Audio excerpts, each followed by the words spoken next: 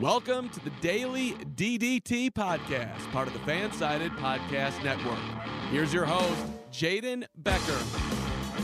Kelly Klein files lawsuit against Ring of Honor, John Morrison injured, and I take you through all 18 members of the 2021 WWE Performance Center recruiting class. I'm Jaden Becker, and this is the Daily DDT Podcast. You can catch this podcast on all your favorite platforms for your morning drive, lunch break, or whenever you need your wrestling fix. Make sure you subscribe on Apple Podcasts so you never miss an episode.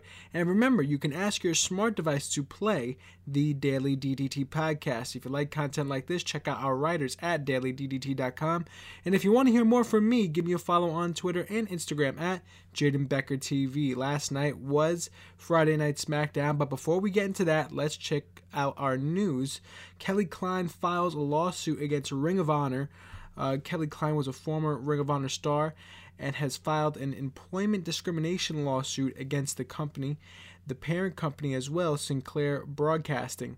Names listed as parties in the lawsuit are Ring of Honor General Manager Greg Gilliland, Senior Producer / Creative Director and Ring of Honor Dojo Head Trainer Hunter Johnson, also known as Delirious, Ring of Honor COO and Vice President of Training and Development Joe Koff, and current Ring of Honor World Tag Team Champion Jay Lethal. Jamar Shipman is the real name, but Jay Lethal is what we've known Jay Lethal as for a very long time. Klein alleges that she was terminated from her ROH contract on December 31st of 2019 because of, quote, her complaints regarding the desperate pay for WHO female wrestlers, the lack of safety and medical protocols after plaintiff suffered the concussion in October of 2019, and the sexual harassment at Ring of Honor, according to the lawsuit. Klein's complaints alleges breach of implied contract, unpaid royalties, violation of state and federal Equal Pay Acts, and abusive discharge, discrimination and harassment, and unsafe work environment. Klein is seeking $75,000. Looking over at the WWE, John Morrison injured when facing Riddle on the previous episode of Monday Night Raw. Morrison caught his leg in the ropes and landed with the knee hitting the floor. Morrison could be seen limping and walking slower than usual later in the show when he had to come back out with the WWE Champion, The Miz. That's still a little odd to say there. There's no word on the severity of the injury or if John Morrison will miss any time at all, but I'll keep you updated. Not going to throw any conspiracies out there, but Morrison and MVP both getting knee injuries facing off against Riddle in back-to-back weeks. I think it's an obvious coincidence, but a coincidence that I felt like needed to be noted. Looking at the WWE yesterday, SmackDown had a solid show, and of course, what does every SmackDown start with? Roman Reigns. He makes his way down to the ring like he usually starts every Friday Night SmackDown, and I think the last week was one of the only weeks during his Universal Championship run that he hasn't started the show. At least his entrance music hasn't been the first song to hit.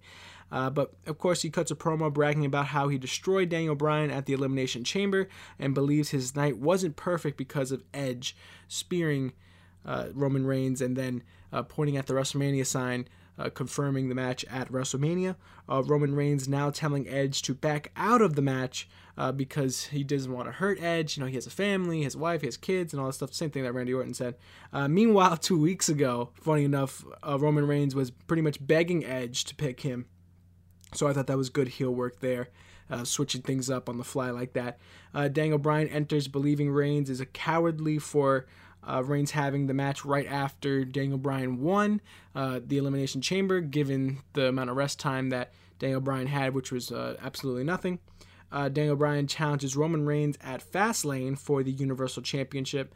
Jey Uso screams into the microphone saying that he has to go through the right-hand man first, and Uso attacks Daniel Bryan. I wrote screams into the microphone because Jey Uso is rarely ever speaking into the microphone. He is always shouting in loud phrases, whatever. I don't even know. I'm gonna get him. You know, I'm a fool. I don't even know what he says anymore. Like, it sounded kind of delirious all the time when it comes to Jey Uso, but it is what it is. They ended up having a match for the main event of the night, but we'll get to that later on. But I thought this was a good way to open the show. No Edge coming out in the beginning of this, and we don't see him throughout the rest of the night except in the backstage spots. So yeah, that's only one thing that I really noticed about this segment. But I thought it was good. And every time Roman Reigns opens the show, I think he does a good job because he's a welcoming face, if you will, a recognizable face. Maybe not welcoming is not the right word, but a recognizable face. That's one of the main reasons why they had Roman Reigns versus Kevin Owens on Christmas after the football game in a steel cage. So people always recognize that face. So I get it. And I continue to enjoy Roman Reigns and what he does as Universal Champion. Next match, Mysterio family versus Alpha Academy. Remember last week, Otis and Chad Gable. Otis splashed Rey Mysterio in the middle of the ring from the second rope. So that was a big spot and a lot of boos there, given that it was an implied heel turn that had to be reported later as a heel turn. Rey Mysterio's ribs are taped up for this match after last week's events. Piped in boos for this match and for Otis, which was obviously a little odd for me to hear, but we got to start recognizing that now as he is the heel. Dominic with an explosive hot tag throughout the match at a double 619, but Otis breaks up the pin. Otis connects with a second rope splash to Rey Mysterio to pick up the win. More boos for Otis, which I think confirms the heel turn right then and there. Like, all right, Otis is a heel now, so is Chad Gable. And yes, I'm honestly a little sad to see it because I did gain an emotional connection to Otis. I think a lot of people did, especially throughout his run with Mandy Rose and obviously the Money in the Bank stuff. A lot of people gained a connection with Otis, but honestly, I think this is a great thing for Otis because if he kept on doing what he was doing, he wasn't really going to get anywhere. He's just turning the wheels. Now at this point, now he's finally moving in a direction and adding some more depth to that Otis character and adding a lot more depth to Chad Gable as well. Because this could be sort of like a manipulative type of thing where Chad Gable is telling Otis what to do, and it's sort of like a brainwashing effect. We haven't seen Otis fight back to Chad Gable in any way, shape, or form, so he's very compliant to everything Chad Gable is saying, but I wonder if there's going to be a snap out of it moment or something around those lines. Going way down the line, though. Not going to see that anytime soon. I want to see a good heel run from Otis in the meantime because he can definitely do that very well. Speaking of heel runs, Apollo Crews, he has the next match versus Shinsuke Nakamura. Crews enters with a new towel that he holds around his arm and then puts around his neck once he enters the ring. And he doesn't feel like he's receiving the same respect that he was giving other people earlier in his, pretty much, he didn't say this on air, but in his babyface run earlier prior to his new attitude, he didn't feel like he's getting the same respect. So now he's giving the respect that he feels like other people deserve, which is none because he didn't receive any. He says he's from Nigeria and is from Nigerian royalty and that he's a real African American, he says. The green and white color stands for wealth, dominance, and power, and didn't go back to catering like Big E said. He went back to his roots. I absolutely adore this. I think this is the best thing Apollo Crews has done so far. I used to write for a blog a while back when he was having his run with the United States Championship, and a lot of people considered him turning him heel at the time. This was back in April of 2020, May of 2020, and a lot of people considered turning him heel, and I thought the big problem with that was he has the perfect babyface smile, man. You look at him smile, he looks like a great babyface, and I thought he was just going to continue to run with that babyface smile and power and the athletic ability that he had. I didn't really see any reason to turn him heel at the time, because I feel like turning him heel as the character that he was didn't really make much sense to me. It just made him just seem more... It wouldn't have been genuine to me. It just would have felt very forced. But this, I think, feels very genuine. I feel like it's actually coming from his heart, in a sense. He's bringing out his roots, like he said. He's bringing out what he feels on the inside instead of portraying what he used to feel or what he felt like he had to show. The respect, but since he didn't receive that respect, now he's going back to his roots. And I love the quote. He says he's a real African American, and is he implying that other professional wrestlers are not real African Americans? Is that what he's implying? Or maybe I'm looking a little bit too deep into it, but I really appreciate what he did in that beginning promo segment, and he got new ring gear as well.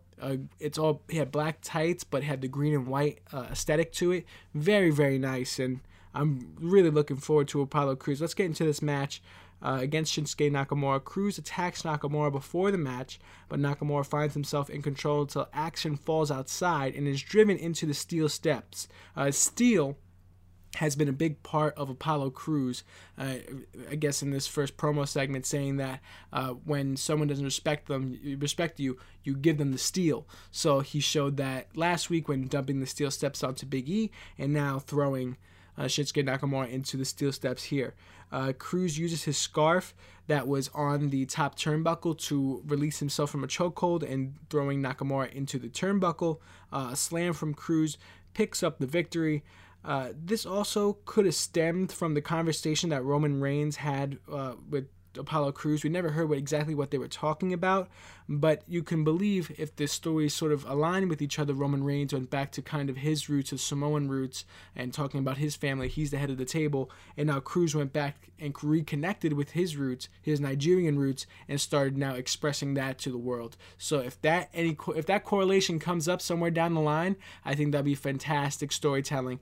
And they didn't mention anything about Roman Reigns when talking about Apollo Crews in this episode of SmackDown, but I can see that correlation there, especially maybe I might be making up or maybe looking a little bit too deep into it, but we've seen Roman Reigns and Apollo Crews talking before backstage.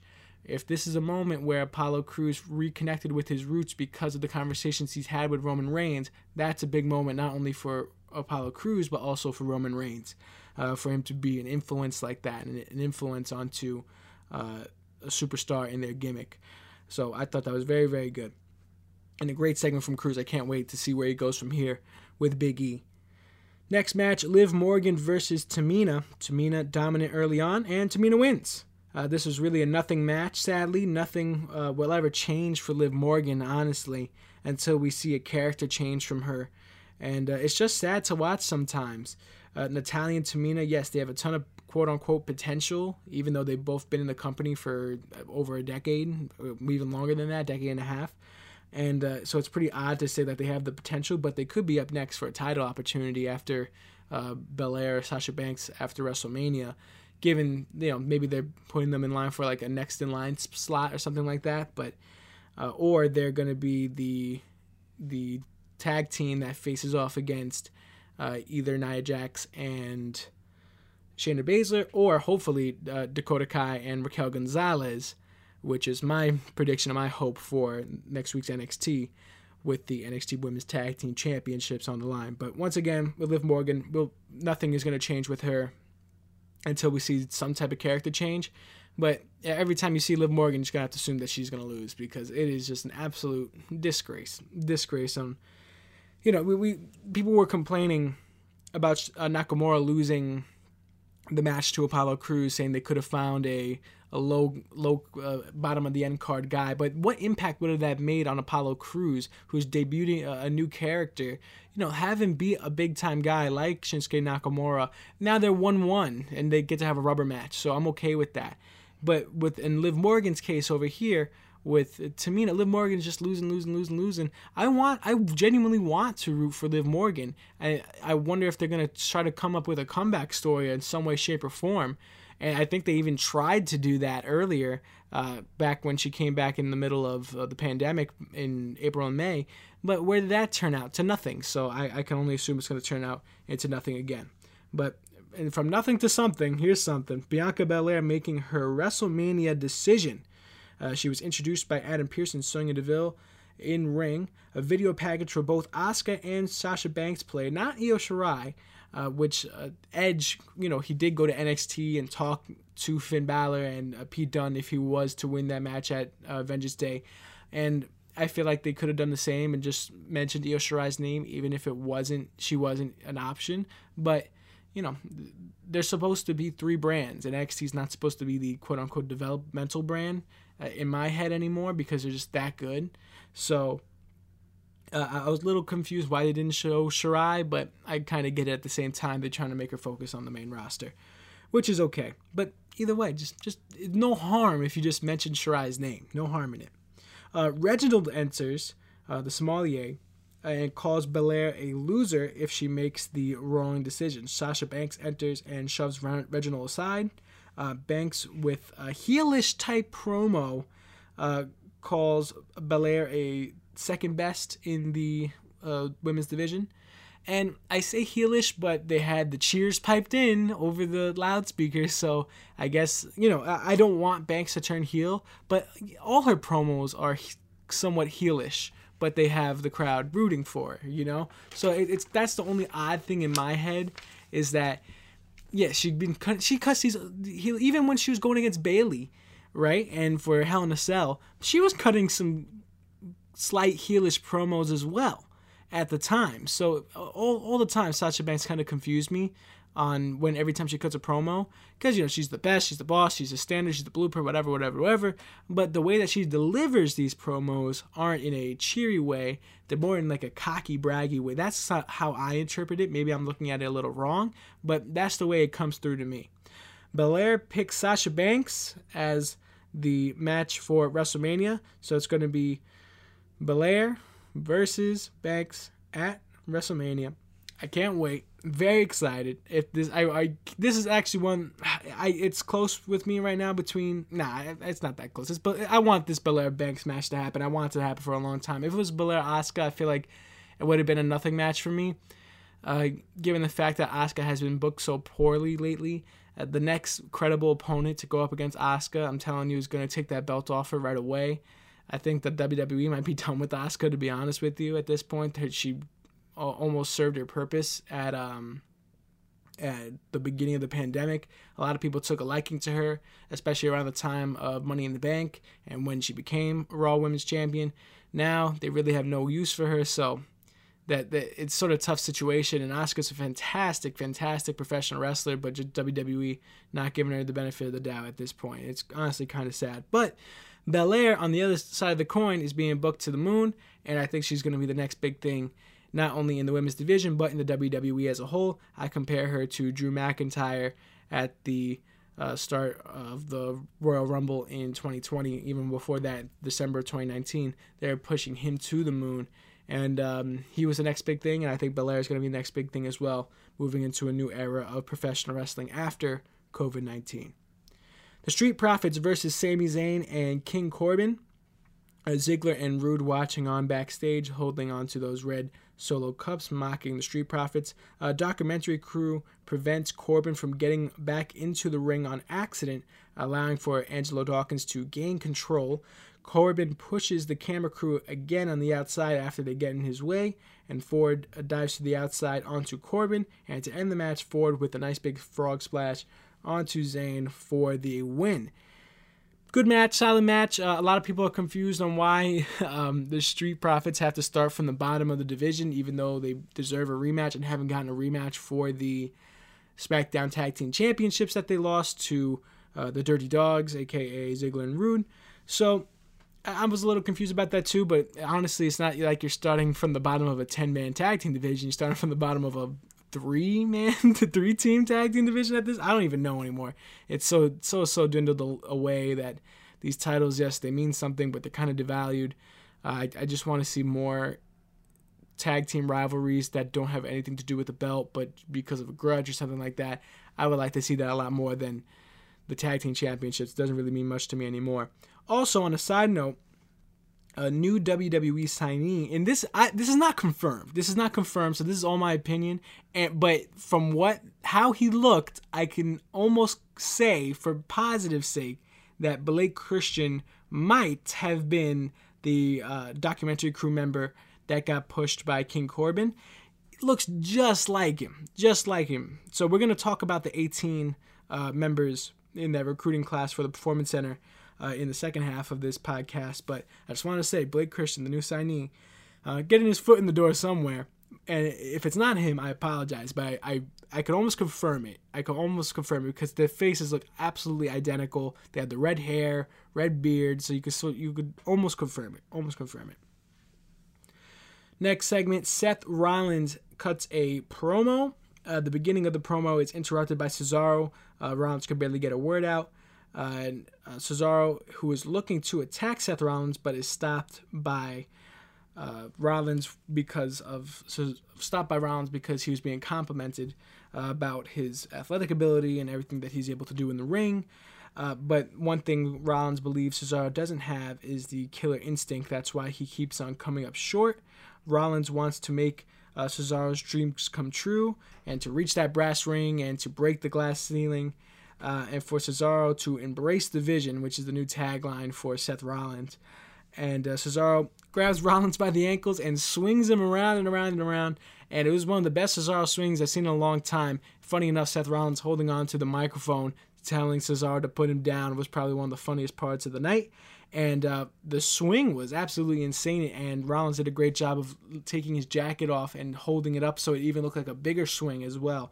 And, it's a lot easier for Cesaro to swing a guy around that isn't over 300 pounds like Braun Strowman. So when you're swinging a guy around like Seth Rollins, it looks a lot better.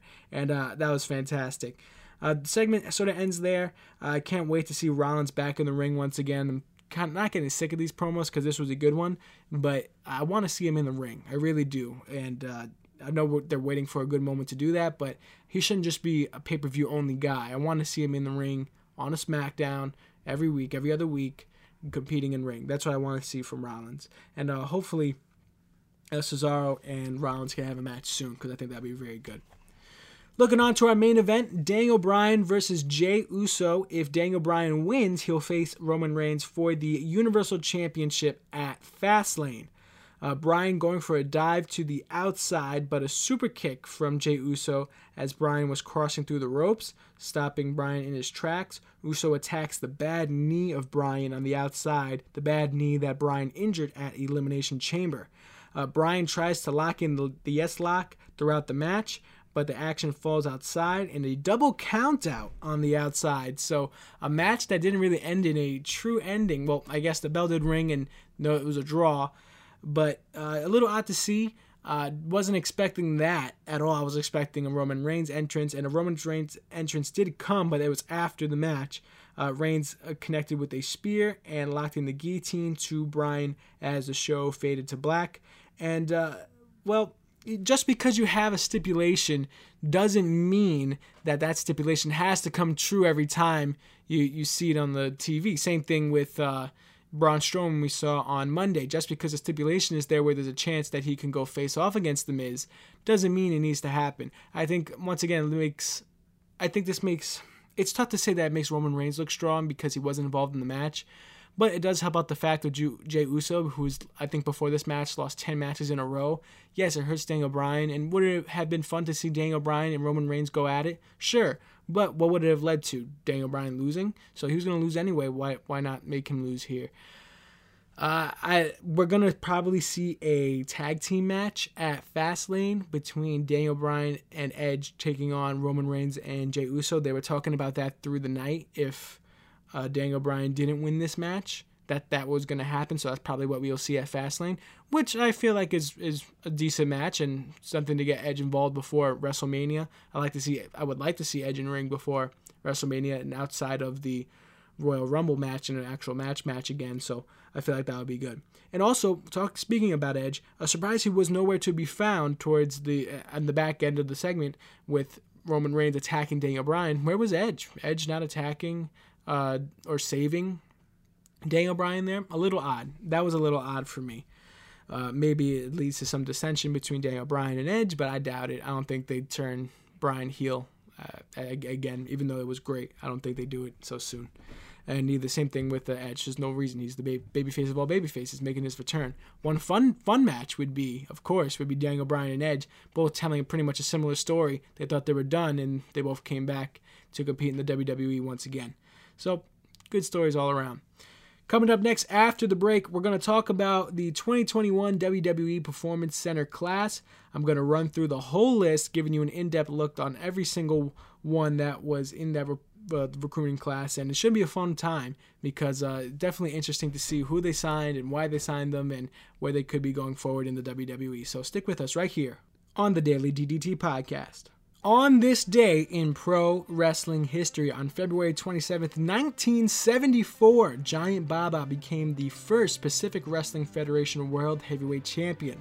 Other participants in the tournament that was held for Giant Baba to win that tournament were Abdullah the Butcher, Bobo Brazil, Dick Bear, aka The Destroyer, Terry Funk, Don Leo Jonathan, Pat O'Connor, Bruno Sammartino, and Wilbur Snyder. Giant Baba would hold on to that title for the next 1,920 days when Tor Kamada defeated him for it on June 1st, 1978. I felt like I needed to go back a little bit. I've been doing a lot on these days, very recent to 2021, whether it be in the 2000s or 2010s, because that's something I grew up on. But I felt like today we need to go way back a bit, just to see. And that's a huge number, 1,920 days. Oh boy.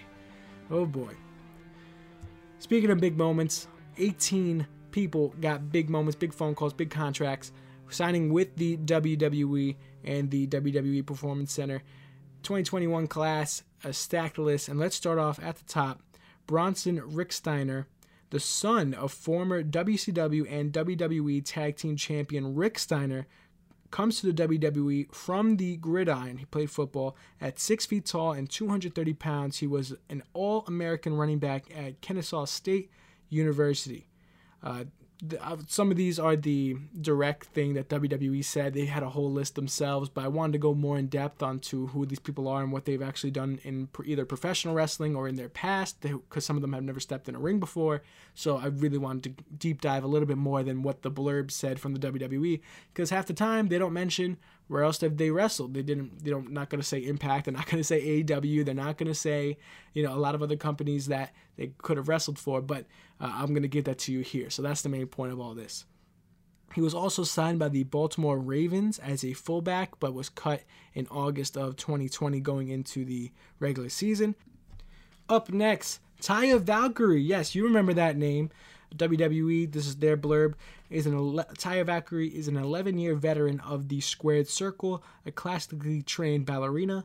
Foster, her real name Kira Foster, learned wrestling under Lance Storm before breaking out in Mexico in the AAA promotion. She has competed around the world since. As WWE mentioned, she wrestled for Lucha Libre AAA, Lucha Underground, and Impact Wrestling, which she's best known for being in. Also the longest reigning Impact Knockouts champion of all time, and a former AAA Reina de Reinas champion.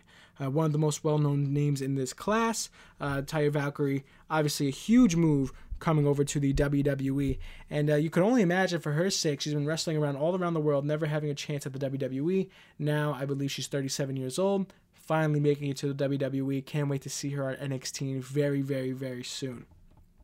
Up next, Shawn Ricker, but the better name known as Eli Drake. Sorry, I had to do that. Eli Drake recently debuted on NXT television as L.A. Knight, which, I had to do that again, I apologize. A former NWA television champion, and has competed against Drew McIntyre, John Morrison, and Jeff Hardy. That was WWE's blurb. He's known for his time with Impact Wrestling, where he's a former one-time Impact World Champion, TNA King of the Mountain Champion, and Impact World Tag Team Champion with Scott Steiner. He has won 2 Feast or Fired briefcases. He's also known with his tenure in NWA, where he was the former NWA World Tag Team Champion with James Storm. The last I seen him was on NWA on was it NWA Shockwave, so that was the last time we saw Eli Drake, and now see him in NXT cutting a few promos as well. Angela Arnold. Angela Arnold trained for the Squared Circle under WWE Hall of Famer Booker T, competing as AQA. She impressed in action for Booker T's Reality of Wrestling promotion, as well as Shimmer. She's a 2-time ROW Diamond Division champion. She made her debut in Impact Wrestling in the joint promotional event of Impact Wrestling versus Reality of Wrestling Deep Impact.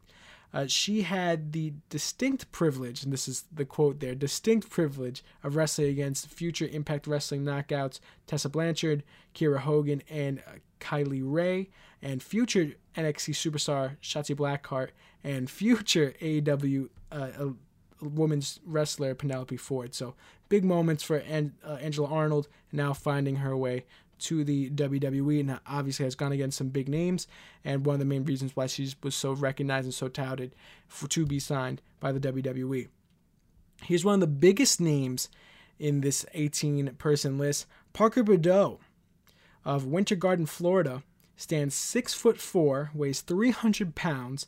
The big man was an offensive lineman for the University of Central Florida, UCF, and has caught the eye of Paul Heyman on social media. You've probably seen him on Twitter, especially if you do follow Paul Heyman. And not even that, Parker Boudreaux himself, he follows a lot of people, and he's very, very active on Twitter. So if you've been around professional wrestling Twitter, you've probably seen him. And he has no in-ring experience at all. He is prior to signing with the WWE. But he's been touted as the second coming of Brock Lesnar, if you will. Given his size, given his look, given his strength, he looks a lot like Brock Lesnar. I'm just going to keep it at that. He's a big guy, big white guy, and has tattoos on his arms and puts like purple streaks in his hair on the sides. I wouldn't want him in a fight, but once again, has no in-ring experience, so obviously very, very green. We'll see what happens with Parker Boudreaux, but they have the rocket strapped to him, and he hasn't even stepped in a ring yet on television ever. So we'll see how it goes, but he's gotten high praises from not only Paul Heyman, but Triple H as well. So we'll see with Boudreaux, and obviously they have a lot of eggs in his basket, and I think he's all in on professional wrestling as well. He's been all in for a long time, so we'll see how Boudreaux goes. Anthony Henry, another name, is a standout competitor from Evolve Wrestling and has competed on WWE Network. He's been in ring with superstars like the Street Profits, current NXT Tag Team Champions Oney Larkin and Danny Burch, Nash Carter of MSK, and Roderick Strong. He's a one-time Evolve Tag Team Champion, one-time FIP World Heavyweight Champion, and one-time PWX Heavyweight Champion. So Anthony Henry going against some big names and was on the radar for the WWE because of Evolve and Evolve's connection to the WWE and the WWE Network. Chance Barrow, better known to fans as Harlem Bravado, is a veteran of the independent scene. Is that a nice way to put it? A veteran of the independent scene. The North Carolina native has found success as a singles and tag team competitor and has made his way to Japan to compete for Pro Wrestling Noah. He's won the Open United Gate Championship, FIP Tag Team Championship, and WrestleForce Tag Team Championship with Lancelot Bravado as the Bravado Brothers. Here's a name you might remember and have seen on NXT, Teresa Serrano, but now competing as Zoe Stark. She debuted on NXT in the first ever Women's Dusty Rhodes Tag Team Classic. Her intense in-ring style has made her a standout for the Black and Gold brand in short order. She used to go by the name Lacey Ryan, yes, that's correct, and the FSW Women's Champion and NWA UCW Zero Ultra X Champion, and she also worked for Impact, so she's been around the block, but most recently, I think she's best touted right now for the past few matches that she's had on NXT. She's already making waves, and she went against Io Shirai last week on NXT and had a fantastic match with her. Something I honestly thought, I didn't think it was going to be a squash, but I didn't think it was going to be as competitive as it was. Zoe Stark looked really, really good for a match that she probably didn't deserve to get, but after that competition, I think she definitely deserved it and did a fantastic job. Next person, Christian Brigham, is a Massachusetts native with 6 years of experience in the ring under the name Christian Casanova. Oh yeah, multiple-time champion working in the independent promotions in the Northeast. He has multiple titles in New England and upstate New York, Connecticut, New York City, all that. So he's really been working the independent scene in the Northeast and now finally recognized by the WWE. Christian Casanova, a huge signing by the WWE to get him under contract. Absolutely huge. Priscilla Kelly, now going by Gigi Dolan, competed in the 2018 Mae Young Classic and returned to the WWE for the first ever Women's Dusty Rhodes Tag Team Classic in NXT. She worked for the World Wrestling Network from 2016 to 2019, competed in the Mae Young Classic, as I just mentioned, and spent some time in the Tokyo Joshi Pro Wrestling promotion and AEW. She also found her way there in the All Out Casino Battle Royal. So she's been around the block a little bit and now finding her way to the WWE. For someone that has a ton of talent, especially when you get that invite to the Mae Young Classic, you were recognized a while back. She just couldn't get that contract through, and now she finally got it at this point. Good for her. Drew Casper is the brother of Jacob Casper, who joined the WWE Performance Center in October of 2020. The 285-pounder was a two-time All-American heavyweight wrestler for Otterbein University and was the number 1 seeded wrestler in the NCAA Division III tournament before it was canceled due to the COVID-19 pandemic. Already, this kid, Drew Casper, has a fantastic true backstory of himself, and there's a lot of articles being written about him before this, saying that he was battling depression and trying to live up to his brother and not being crowned an NCAA champion due to the pandemic.